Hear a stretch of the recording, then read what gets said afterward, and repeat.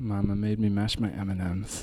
Mama made me mash my M&Ms. Do, do. Mama made me mash my M&Ms. Do, do. Mama made me mash my M&Ms. Mama made me mash my M&Ms. Oh, Miss Choir. All right.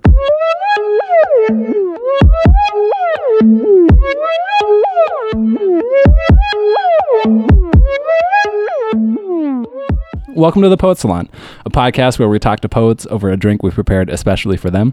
I'm Duji Tahat. I am Luther Hughes. And I'm Gabrielle Bates. Today, we're talking to Nabila Lovelace. Nabila Lovelace is a born and raised Queens native, as well as a first-generation American. Her work has been published or is forthcoming in Narrative Northeast, Washington Square Review, Day One, ESPNW, and Vinyl. She is a co-founder of the Conversation Literary Festival, and in her debut collection, Sons of Achilles, Nabila attempts to examine the liminal space between violence and intimacy. And before we get to that dope interview, we're going to answer a quick question. So Crazy About Cover Letters asked, when I'm submitting poems to a journal, what should I put in my cover letter? Well, Crazy, that's a damn good question. I feel like the best approach to cover letters is to be boring and professional and then get out of the way so that the poems can speak for themselves. So you always want to include the titles of the poems that you're submitting in the order that you're submitting them, basic contact information if that's not part of the form already, and I don't know, maybe if it's simultaneous or not, and then get out the way. What do y'all think? I do like condensed first person bio. Oh yeah, you always want to include a bio, but you want it to be third person. Oh. For sure. Ooh, in my opinion. well, Luther, have you ever seen a first person bio? Tiebreaker. Definitely third person. If it's first person, it feels wah, wah. like really weird. Almost conceited. I love you, Duji. But ooh, my last piece of advice is try not to be quirky and stand out in your cover letter. Leave out the part about your cat. Leave out the part where you're trying to interpret your own work for the reader. Ooh, when addressing the editors, no gender. Don't say Miss or Mrs. or Sir or Madam. Just say their name, right? So if it would be like Dear Gabrielle Bates versus Dear Mrs. Da da da. Yes. So no gender. You don't know their gender is. If you do know, still say just their name.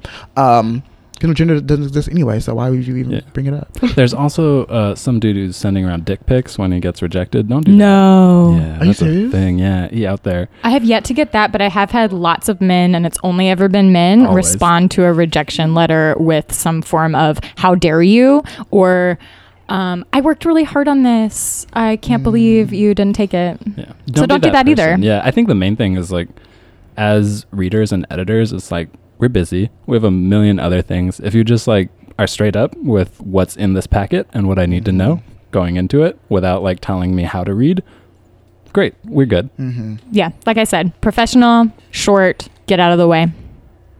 All right. On that note, we should get out of the way and move to Nabi's interview. Let's do it.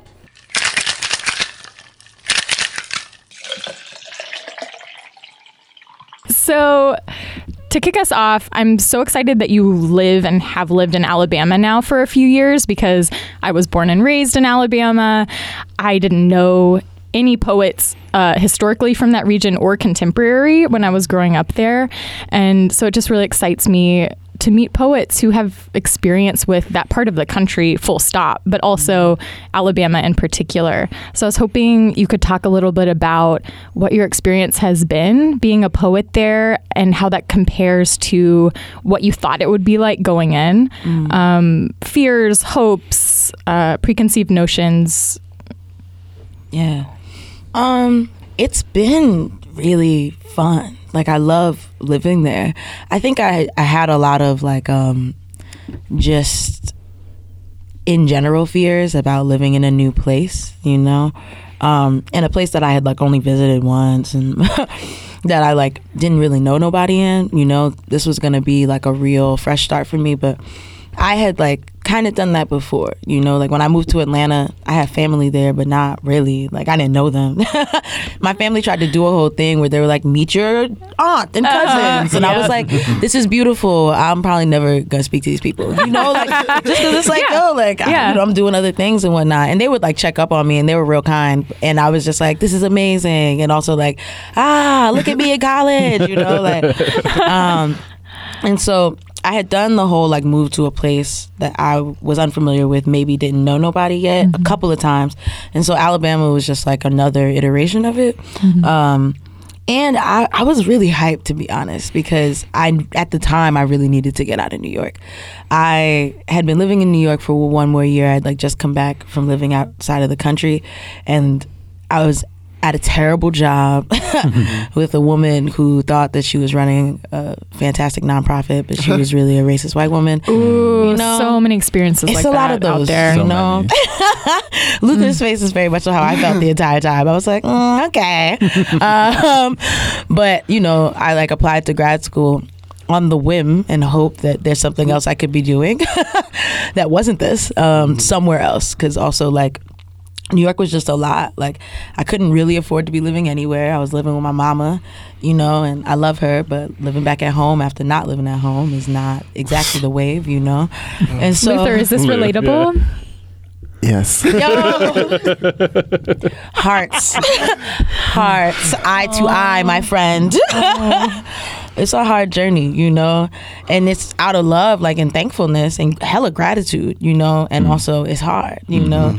And so I was like, maybe there's some other shit that could happen right now. And so I applied to grad school and got into a couple of places and went down to visit Alabama and was like, there's something here. And I very much so am a person who like believes in being led by the Spirit. And like while I was there, I met this fantastic person named Shaylin Smith, who's a nonfiction writer, and she was like the person who was hosting me, and she just like, we like took like a 4-hour walking tour basically of Tuscaloosa and like stopped by the Black Warrior Dam, and we're really close to water, and like I felt like my grandfather there. And you know, my grandfather's not from this country, like lived in Queens when he did move here, like when my family immigrated here, but for some reason I felt him there, and I was like, yeah, no matter what, this is where I'm supposed to be at. I didn't know why, I didn't know exactly like what it meant, but it ended up being one of the best decisions I've ever made, you know. Like there's so much happening in Alabama. Shout out to Ashley Jones. There's the Magic City Poetry Festival that started up. Like there's what I love really working with, the Alabama Prison Arts Education Program, which is like one of the like illest prison education programs in the country in a lot of ways, because they actually give you training in terms of thinking about what it means to be pedagogically going into a prison, and like amazing that you're not here to save anyone, you know what I mean? Like that's like a big component of what it means to be working with them. And there aren't, you know, there in terms of like prison education, a lot of stuff is through specifically like religious movement in terms of being able to have that kind of access to do any kind of education inside of prisons and like incarcerated spaces. So this is like one of the only ones in that state that is secular, you know, and is able to do these kind of things too.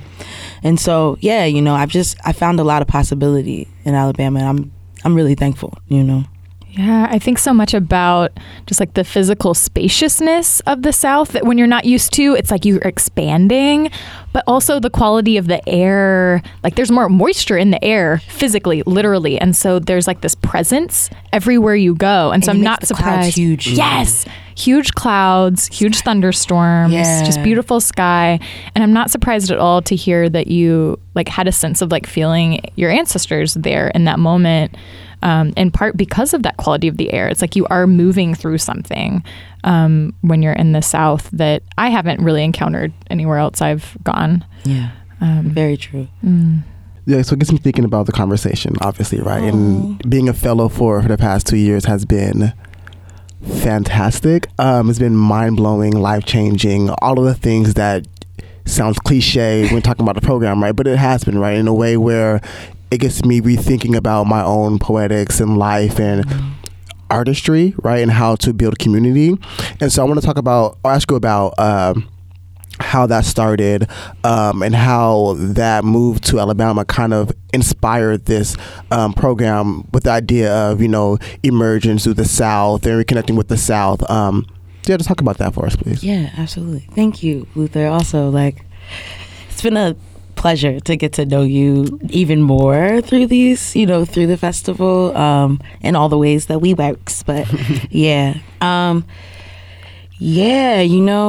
It started out of friendship, It's just thinking about what it could mean to have all the homies come down, it's really how, that was the literal idea. It was me and a homie on a porch in New Orleans, and dreaming, throughout the city, walking, dreaming, what could it mean to have all the homies here? And then we started thinking more deeply about what that would mean in terms of a convergence of geography. I don't think we thought as much in terms of people who were from there to be coming to the space, which is something I'm thankful that we've become more thoughtful about.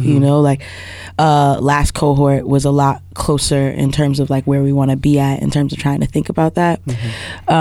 Before we get too far ahead, do you mind explaining the conversation just for folks who... So the Conversation Literary Festival is a moving troupe of writers throughout the South who are all Black and brown and queer, and wondering what it would be to be able to put on free readings, workshops, and craft talks in Oxford, Mississippi, Tuscaloosa, Alabama, and ending in New Orleans, and all with the discussion of what it could mean to have a Mecca space anywhere, really, but also considering in the spaces that we're in throughout the week, right? And so it grew out of living in New York and feeling would it ever be possible for me to have that kind of space and time here in New York? And at the time, it didn't really feel like it, to be able to have a space that could feel autonomously mine, or autonomously ours in terms of a collective thing. And New York just continually, in a lot of ways at the time, felt like it was becoming more and more of an intrusion to try and think about anything there in a lot of ways, because there's just so much already there. It's an incredibly vibrant and incredible place, and there are things happening all the time. In Queens right now, there's programming by Trace the Past that's called Southside Thrives, and it's these different poetry workshops and poetry talks that people are able to attend, and local authors are able to attend and get different guidance and just ask questions and different things. And I think that that's super ill. And when I was there, it was really hard for me to dream, to be honest, because it just feels it felt like there was so much already happening and so much already there. And it was just anxiety inducing in a lot of ways, a place that goes, even though I grew up in that wasn't the way I had been operating for the past 5 years, And so it felt like I was having to do this shift that I wasn't ready for mentally or physically, And so I was I love this place and I got to get out of here, And I think I was really contemplating with a homie, what it could mean to have space, because that was a big thing, is that in New York, I don't necessarily feel like I have space, so what could it mean to have space? And then moving down to Alabama and seeing space, it feels in so many possibilities, especially if you are really down to work with community, that what you are thinking about possibly erecting, you can do out of real gratitude for the building that has come before you, and that you don't feel like you're an intrusion to anyone who is living there and possibly wanting to do whatever they want, because there is so much space. You drive and there are completely just grass, complete just fields of grass going and going and going, and just complete land, spaces that have been abandoned, sheds, farms, you see it all, and it's wow, this is just a shed that nobody is living at, you know what I mean? You can stop on the side of the road and look at who has maybe lived there before, look at the archive of the space and just imagine the building that has happened before you there, in order for you to be able to be there and feel as expansive, And so I think I was interested in what it could mean for like all of the homies to possibly feel that, or at least consider it, you know, like us. And like, even if you're from it, right, to like come back and consider it, you know, or if you're living in it, consider it with people who have never considered it, you know. And I think that that's a lot of like where the conversation came from. And now it's like expanded into like really thinking about the process of it and what it means to be like a very lateral organization, that like everybody is peers, and how it happens is just through like recommendation, really, you know, like that's pretty much how everybody has been picked for the last few years. It's just like, this is a person who is a peer who I also respect, who I think would greatly appreciate this opportunity. And sometimes it's people's friends, sometimes it's people who people have just encountered at a reading once or twice, you know. But I think it really just is a thing that built out of friendship and wondering what it could feel like to be in space that feels expansive and not enclosed with specifically Black and brown and queer folks, you know. I'm curious. I mean, like, you definitely, you're talking about like history and space, and certainly like the conversation is about tracing origin in a way, right? I think there's some sort of genealogy and history, but I'm curious, like, what other sort of forces are you tracing its origin to in the South? I think like you spoke a little bit about the spirit. There's certainly, I think, some cultural things you're drawing on. And then I'm also curious, I'm a zero generation American, I'm an immigrant, and I think like there's something diasporic about the way you talk about the conversation that I really identify with, which leads me to the question I'm always asking myself, which is like, how do you know what's yours to claim? And I think what I've been struggling with recently is that I don't really know if anything is, only because like I have issue with ownership now, you know, like, right? For sure. Like, I'm just like, ownership is this thing that is so obviously capitalistic, and I feel like that was like a flaw of mine in thinking about starting the conversation, right? Was that like, this is our land because our ancestors did all, you know what I mean? Like, and I think more so in terms of thinking about lineage, I've been thinking about the fraughtness of fromness, you know, like, so like my people, you know, I'm from Queens. My people are from Trinidad and Nigeria, right? But I'm only from Queens because I was born there. And my people are only from Trinidad because up to a certain point, someone moved to Trinidad. Someone migrated from St. Lucia, right? Like, I started finding out that all these other branches of my family, that like Trinidad was the big country to move to from like St. Lucia or Panama or some of like the smaller islands. And what it means for like one of like some of my family or my ancestors to have come from like the Virgin Islands over to Trinidad in order to like seek this new possibility, right? Like, and then for my grandfather and my grandmother to move from Trinidad to America for this like also facade of possibility, you know, like, and so many of the people who are dealing with, in terms of the conversation, fromness is so wild because, you know, it's people, there are like folks who I love who rep Chicago ODOD, and then they start talking about their grandmothers, and then they're like, I mean, I'm also from Alabama, you know, like my grandma still lived there.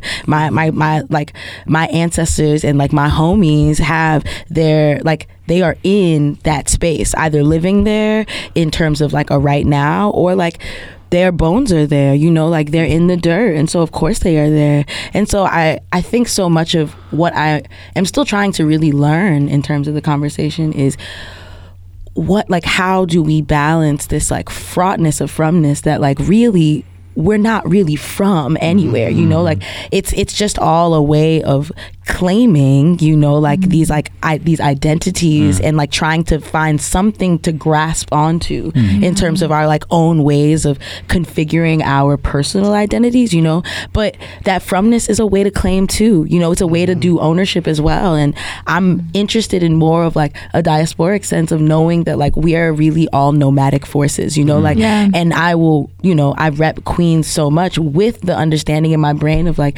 I mean, from is a weird thing. Like, you know, from is just such a weird thing, you know, like, and I've lived in other places that it feels very much have built where, like, who I am and where I'm from, and what do I do with that as well, you know? What do I do with those of the Great Migration who moved to the northern places for a facade of possibility? And what do we do with the fact that there's a huge movement right now happening where like re-migration of a lot of their grandchildren moving back to the South in an idea of like claiming a space that they know their parents used to live or their grandparents were at, right? Like, and understanding that there's a spaciousness that they could have, right?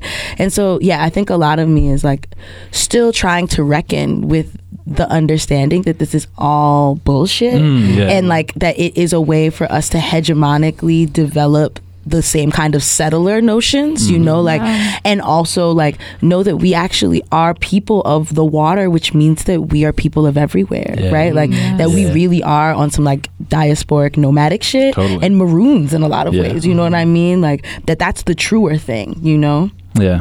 And I think like both troubling that and embodying that, I think about I mean, like the internet, right? Just like the internet culture and the way like we choose to make our communities and like both the infrastructure and the place, right? It's like it's so much becoming more and more a choice. But then obviously it leads to questions of like, how do you honor like family, right? And like sort of the traditions and like the legacies that you have inherited from, right? So balancing those, I think, are really difficult. Like, hell yeah. Do you know how to do that? No. Could you tell me? Like, you know, like you haven't solved that? I have like, no just give me the cheat sheet, idea. please. Right. I think that, you know, that's like one of the exciting things about being alive right now, right? Like, is that like we are answering or like seeking the answers to questions that like weren't our parents' questions, because like we've been able to at least come to some kind of understanding with some of those, right? Like my mom moved here and like as an immigrant, you know, and she was knocked up with the questions like, what does it mean to be an American after having migrated here, you know, like, and that is not my question, you know, like that is a question that I've been able to kind of learn from her, a possibility of like an answer to, you know. But my question is like, what does it mean to be of this place because I was born here, and also of the place that my mother was born, because so much of that, like, you know, was how I was brought up. Like there are so many like things in terms of produce, like Brussels sprouts I never ate growing up, you know what I mean? Like just like small. I was talking to a homie over the weekend about this, you know, like that I had never had Brussels sprouts until I got older, you know, like and that's like so small, but but it's like, you know, I grew up with like kalaloo, which is like a dish that is traditionally in the Caribbean, you know, and like in the West Indies, and involves greens made a very specific way, you know. I grew up with like whole corn in the soup, you know what I mean? Like, and whole potatoes and like whole yams and like whole plantain, you know, like, and just a different kind of way of approaching cooking and what it means to be working with particular resources, and that was innately not American in the ways that I was understanding what it meant to be American, right? That like I would come into school and like would be like, what's your favorite food? And I'd feel really excited because I'd be like, I clearly have the best meal, you know, like it's oxtail, you ain't even seen macaroni and cheese, and plantain. Like, what do you mean? This is clearly everyone else's favorite meal. And then I say it out loud and they're like, you eat oxtail? And I'm like, y'all don't? And then like it's also the first time I'm really hearing like that this is oxtail rather than like a thing that I'm just like consuming, you know. And so that way that I feel like that you can feel very like honestly othered, even when like you're with other Black folks, you know, like but also understanding that there's an idea of Americanness that like maybe I don't exactly embody, and that there's an idea of Trinidadianness that I very much so do not embody. You know, I am very much so a Yankee to all of my family, you know, like so I think like the question for me in my growing up is very much so wondering about that balance, you know, like how do I honor what I know to be true, which is that this is bullshit, but also like the lineages that I carry that have absolutely been built because of the places that we have traveled from, you know. I love your phrase, the fraughtness of from, and that's an obsession that keeps popping up in my own work a lot, and I've noticed it in the language I'm using, even like the word of, like that preposition just like keeps coming up, like what am I of, like ofness. And so I'm wondering, have you noticed anything like in the language you use and the syntactical construction, anything about your poetry that seems to be in that conversation with these ideas that we've just been unpacking? I think it is like the deciding of the language that I use that kind of embodies all of these things, right? Like, I think that there are like phrases that are very much so of my grandmother, and in that way, like very Trini. Like, I have a like poem that's not in the book, but there's a poem called Vexed, you know, that like thinks about, you know, my grandfather used to say I'm vexed, you know, like as an expression instead of I'm mad, you know, like, or I'm annoyed. It was I'm vexed, you know, like, and so there in that poem is like a contemplation of what is of, you know, here, and also like what is of there, and like also what does it mean to be in a space where really like you're just kind of aggregating, right? Like you're just kind of consuming it all, you know, like the language. And I think one of the biggest ways is that the book takes place in like so many different places, you know, like it's just trying to consider what it means to be present in a place without the claiming of it being my place, you know, like, so I think like Veterans Memorial Drive, I wrote that literally when I had like just gotten into Tuscaloosa, and it's like one of the only poems I've ever written on my phone. And I was just baffled by the fact that there was this like fake helicopter and like fake truck, like tank on the side of like a strip mall, and I was like, is this, but it was on a place called Veterans Memorial Drive, and I was like, so is this how we are honoring veterans? I was very confused, but also like rightfully so exhilarated. I was like, what is this? Like, this is the place I live now, you know, like and I think, you know, just trying to wonder about what it means to be like present in a space without the for the I, you know, like is something that is a way I try to, I think, navigate it. And I think now that I'm like dealing with new work, I'm trying to more purposefully wonder how I can how I can be listening thoroughly in the places that I am, and also incorporate all of the places that I've been as a way of just being a like a regional amalgamation, you know, like, or like a spatial amalgamation of many different things, you know, that which is like how we walk around in the world, right?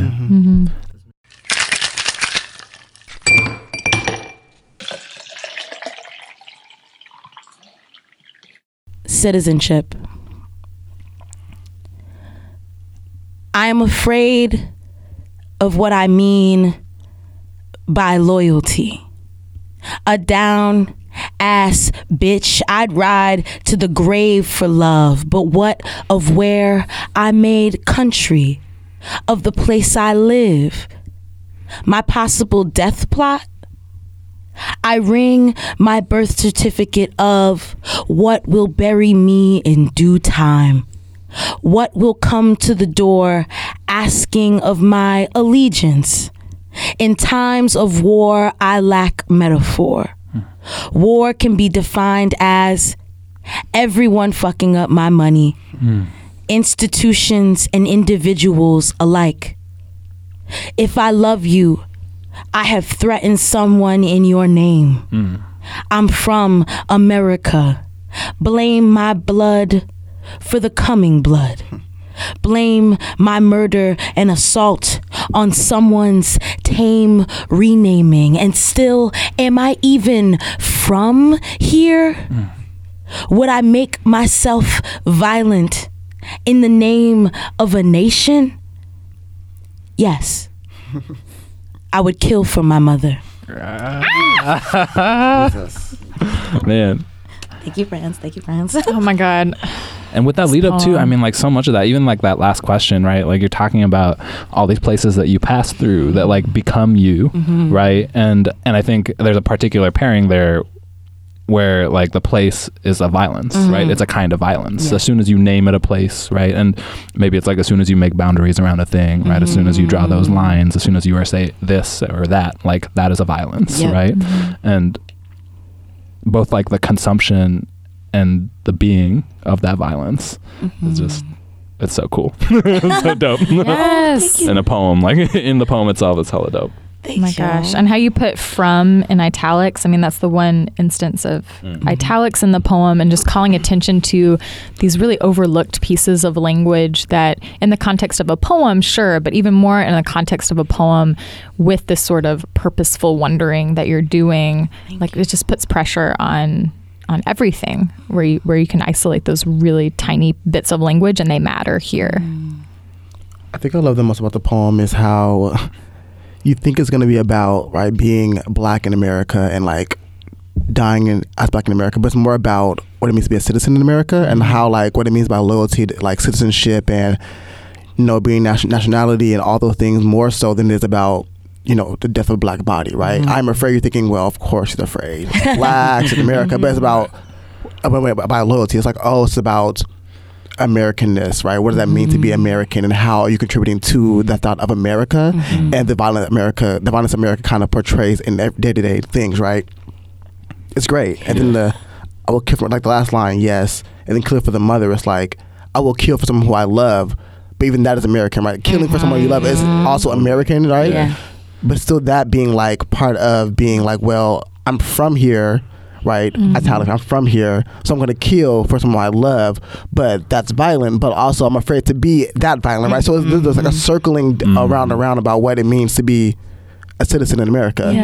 I love that. Oh, thanks, friends. Wow. And the collapse, honestly, like in that last line, right, where you collapse like the inheritance of like nationality into like the inheritance of your mother, right? To me, as an immigrant, like that's super strong, right? Like I think of the American dream. In a lot of ways, I feel like I have to defend the American dream, and I have to defend like the idea of America, because like, you know, my parents put everything on the line to come here. And so if that is a failure, if the great American experience is a failure, then my parents were wrong. And my existence here like needs to be fundamentally questioned, right? And so I really like that moment, to me, really shines. I love that. Yes. Wow. Thank y'all, yo. Wow. No, thank you. You've articulated various places that a core obsession of this book is intimacy and violence, and the ways that those two things are intertwined, and, you know, for better and for worse, inextricably linked. But your work is really interested in like questioning that, and I think you've used the language like you've been trying to unlearn that through the writing of poems, and I'm so fascinated by that idea of writing a poem as an unlearning and a questioning. So I was hoping you could talk a little bit more about that and what you've learned from coming at that idea through poetry. Wow. Yeah. What I think I've like begun to realize about my like process as a person in general is that writing is a kind of study for me, right? Like, so I read a lot, and then my way of trying to like digest or think through in my own particular way is through writing. And that's either through like scribbles of paragraphs or like poems, you know? And I think that a lot of me writing these poems was thinking through all that I have taken in, right? Like, and what do I do? Especially like, you know, I had a particular teacher who was like, you are both, in one poem in particular that I needed to revise, he was like, you are both saying that the patriarchy is trash and also enacting the patriarchy through your weaponization. That was the next part of my question. Yeah. And I was like, oh shit. Right, you know, like, and I think so much of my work after this book, especially in like the last poems that got added to this book, was contending with the ways that I have understood solution as like violence, you know, like like there is such a heroism that we are taught from so young that like the valor is the person who wins with whatever that might mean, you know, like all means. And the easiest way to look at that is a fight, you know, like the fact that there is like a winner and a loser so obviously is already a problem, you know. But I think so much of me had to understand that, like, you know, when you come from a place where like the ultimate space that you get to is like, all right, let's throw hands, you know what I mean? Then like that is also a kind of theorizing. That is also like a kind of way of learning to move through the world. And like I was talking to a homie about like being in grad school and how confusing it was, because I would get to places where I'm like, I want to throw hands, but like that's not what can happen, you know, like. And so it's almost like not the space for that, right? But it's almost like also a stop up of energy, because when you're from a place where like this is where it energetically, this is the energetic peak, you know, like then what can happen after a fight really is like a lot of other kind of resolution, which are things that I'm thinking about now, right? Like the ways where like I would like where you can consciously fight someone that you love, and like that in that, like I was talking with Eloisa about this actually a couple of weeks ago, that like fighting is also a way of showing respect, right? Like there are these other things that are not super like patriarchy thought process in terms of win or lose, right? But like that this is a way of sharing closeness and energy with a person, right? Which isn't the way I think I thought about it at first when I was exploring some of these poems. But I think after the book and like looking at a lot of it and being able to digest the ways that I was studying, I'm able to kind of understand that this is the next portion of what's happening, right? Like that there are also ways that like you can healthily be thinking about what it means to be in space with people like this, right? Like, and that it can be play, that it can be all these other things, that it is not, where it is not inflicting a kind of like purposeful violence that can like either result to like a real pain of someone that is like super lasting, but that is like an energetic exchange, right? And so I think what it was for me was getting to a place where this is no longer even like an answer.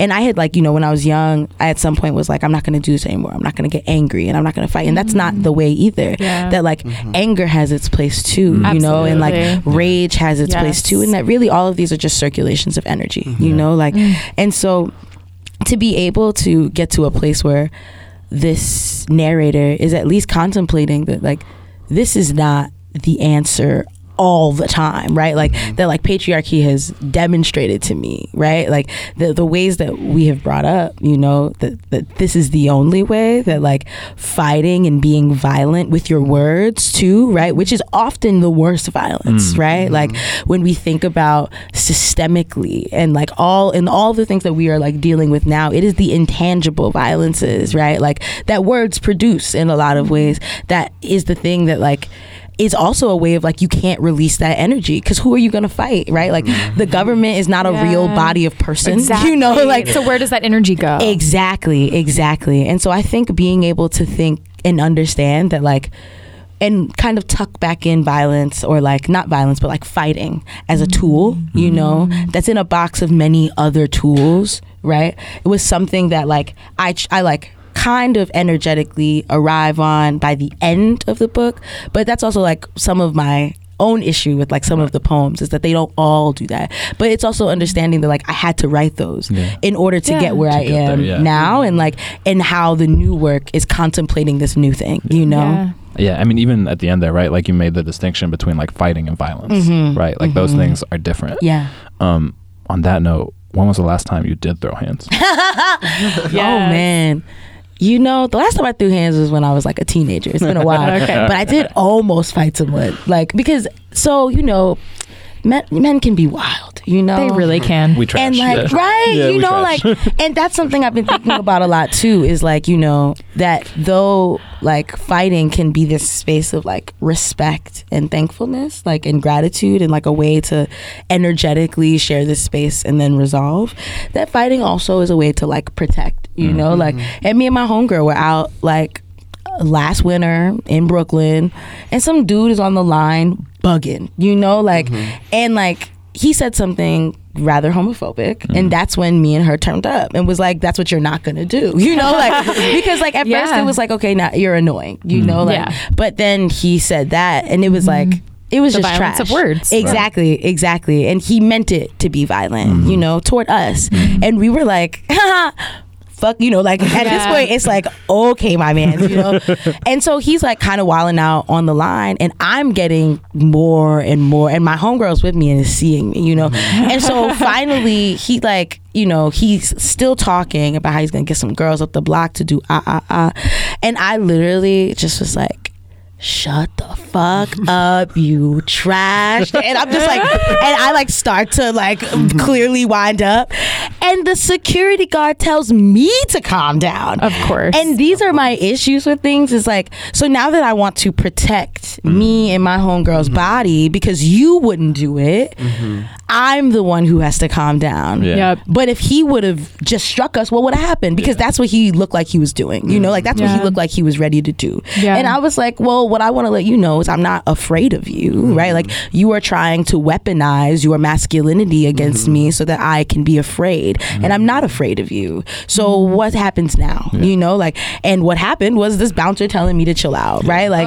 and I think like that's a whole other thing, right? Like in terms of what does it mean for people to tell the person who is literally the threater, right? Like the person who is being threatened to not defend themselves, right? Yeah. And this is where like I really love and appreciate your sort of nuanced definition of violence, right? Or even parsing out the difference between violence and fighting, because in this case, like, you were ready to fight, but he was committing violence, and like the institutional force there was like protecting or was stopping the fight, as opposed to stopping the violence, right? And I think a lot about like our politeness, like our culture of politeness as a way that often mitigates or that protects actors of violence, because it is so focused on like the fighter, right? And that's like that whole like respectability, like don't protest like that, don't act like that, don't pull up like that. Like, this is how you do things.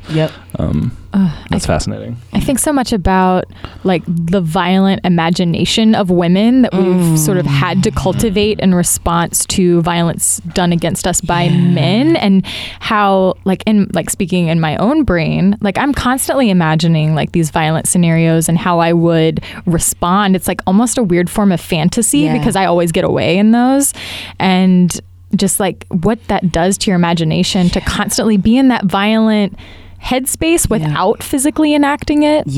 And often, you know, thinking of poetry as the language of the imagination, like it makes sense to me that so many women identified writers right now are writing very like visceral, violent work, because like that energy has to go somewhere. And it has to go somewhere because especially if we actually want to do a different thing, like we can't have it locked in us. Like, how are we going to really imagine a different place if that energy is just locked in our bodies? It's not possible. We will continue to carry out and carry down to those who come after us these imaginations because we did not get them out, you know, like we will not be able to like possibly raise folks with these kind of distinctions, you know, like, or pass along a possibility of that without at least letting the energy be energy and not be locked. You know what I mean? On your message about heroism and valor, I'm interested in like the mythologies in your book, right? Not just Greek, but also biblical family mythologies and how they kind of all collapse into each other. I kind of want to know more about that and how that kind of is threaded along in the book, because a lot of the times Achilles, or the son of Achilles, right, is actual people in your book, but not actual Greek, you know, figures, right? But then also pinned against the family, right? Also biblical like mythologies. I don't know it's all that, right? So I want to know more about that, how you like threaded that along, what mythology actually means to you, your poems, and how you kind of move through the world. Oh wow, I think for me, mythology is a kind of way of archiving. You know, it's a way of keeping history in a lot of ways, and like I think a lot about so my first semester in grad school or whatever, I was in this classics class where we read the Iliad and we read the Aeneid and we read the Odyssey and all these things, and I had never read the Iliad before. I was writing like some of the poems in that book, but I wasn't writing the Achilles poems. And then I read the Iliad and I was like, yo, Achilles is black as fuck. This is fire.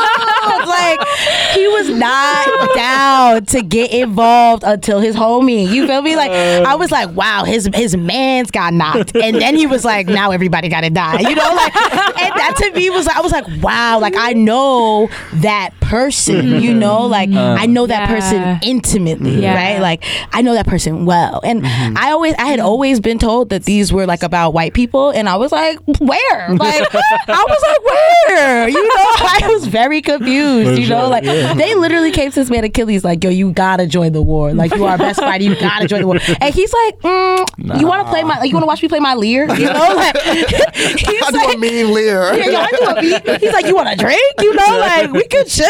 Like, let's chill. And they were like, we are at war, you know, like, and he's like, I don't care. I'm like, hey, he's like, come, like, don't come back or come back to like get a drink, you know, like, and then they were like, yo, Patroclus though.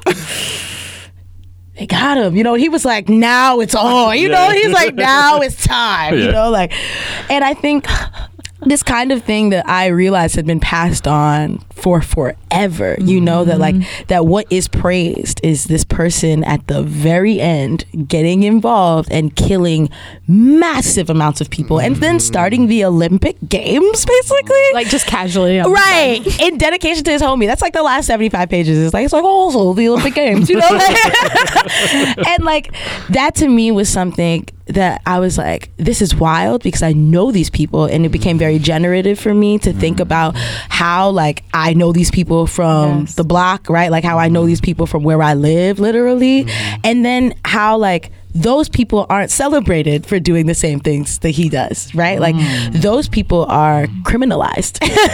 Those are heroes maybe where they're at so in terms of like hood mythologies or like of a place mythologies, but those people often end up in prison or dead, you know, like, and so what does it mean for when it actually is black people in real life that this is a criminalized thing and not a thing that gets a story and not a thing that is at least recorded, you know, like, or is only recorded as property, right? Like what does it mean to not record it in those ways, right? But to record these, you know. And then I grew up in the church, and so naturally, you know, like many of the myths of the Bible were fascinating for me, you know, in terms of thinking about how those also can dictate how a family moves and how a family keeps secrets and how a family decides on morality as well, right? Like all of these myths are also like contending with a kind of morality, right? Like,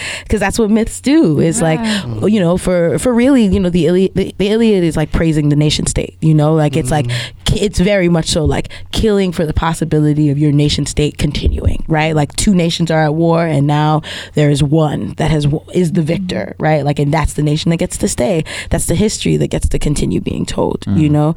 And even the fact that like in the Iliad, you are described by your father's name, you know. So much of this is thinking about those kind of exact things, the patrilineage, you know. And so I think like so many of those myths are like threaded and like bumped around each other by thinking about like what really is allowed to be archived and recorded and what sets up our poles of morality, you know, it both to a country and to each other in relational ways, you know. Damn.